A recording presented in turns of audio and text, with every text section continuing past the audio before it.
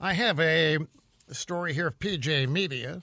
Neurosurgeon says face masks pose serious risk to healthy people. Again, this story written by Megan Fox. I think this Megan Fox babe, she does nothing but write stories at PJ Media. Seems like I quote from her 4 times a day, which is fine. Don't misunderstand. Every Karen on Facebook is shaming her neighbors for not wearing a face mask. You've heard about this, right? Snitches.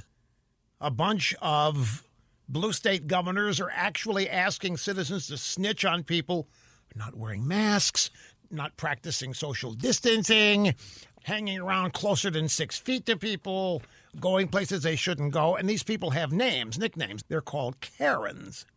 And they are deploying on Facebook. They're snitching on people, identifying them on Facebook. And so she writes here, every one of these snitches, every Karen on Facebook is shaming her neighbors for not wearing a face mask. We're being told by governors that if we don't wear the face mask, we're selfish. We're horrible. We have no souls. We want Grandma to die a horrible death. Police are tackling people who don't wear the masks properly in the subway. Grocery stores are throwing maskless people out, denying them service. But now there's another doctor weighing in besides Dr. Fauci, bona fide sex god and ruler of us all.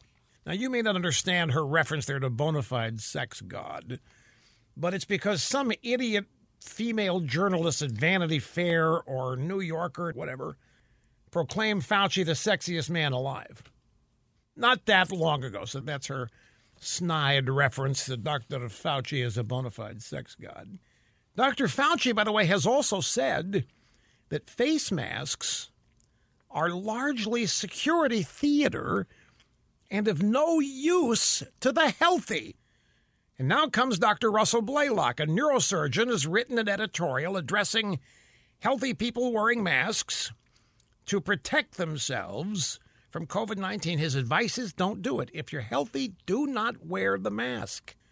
First, he says there is no scientific evidence that it is effective against COVID-19 transmission.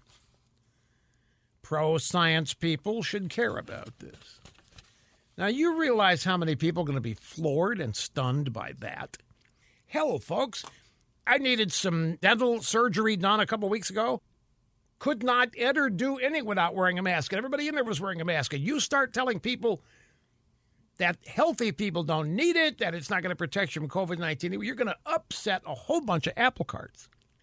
But Dr. Blaylock is suggesting that it isn't necessary. Dr. Fauci has called it security theater.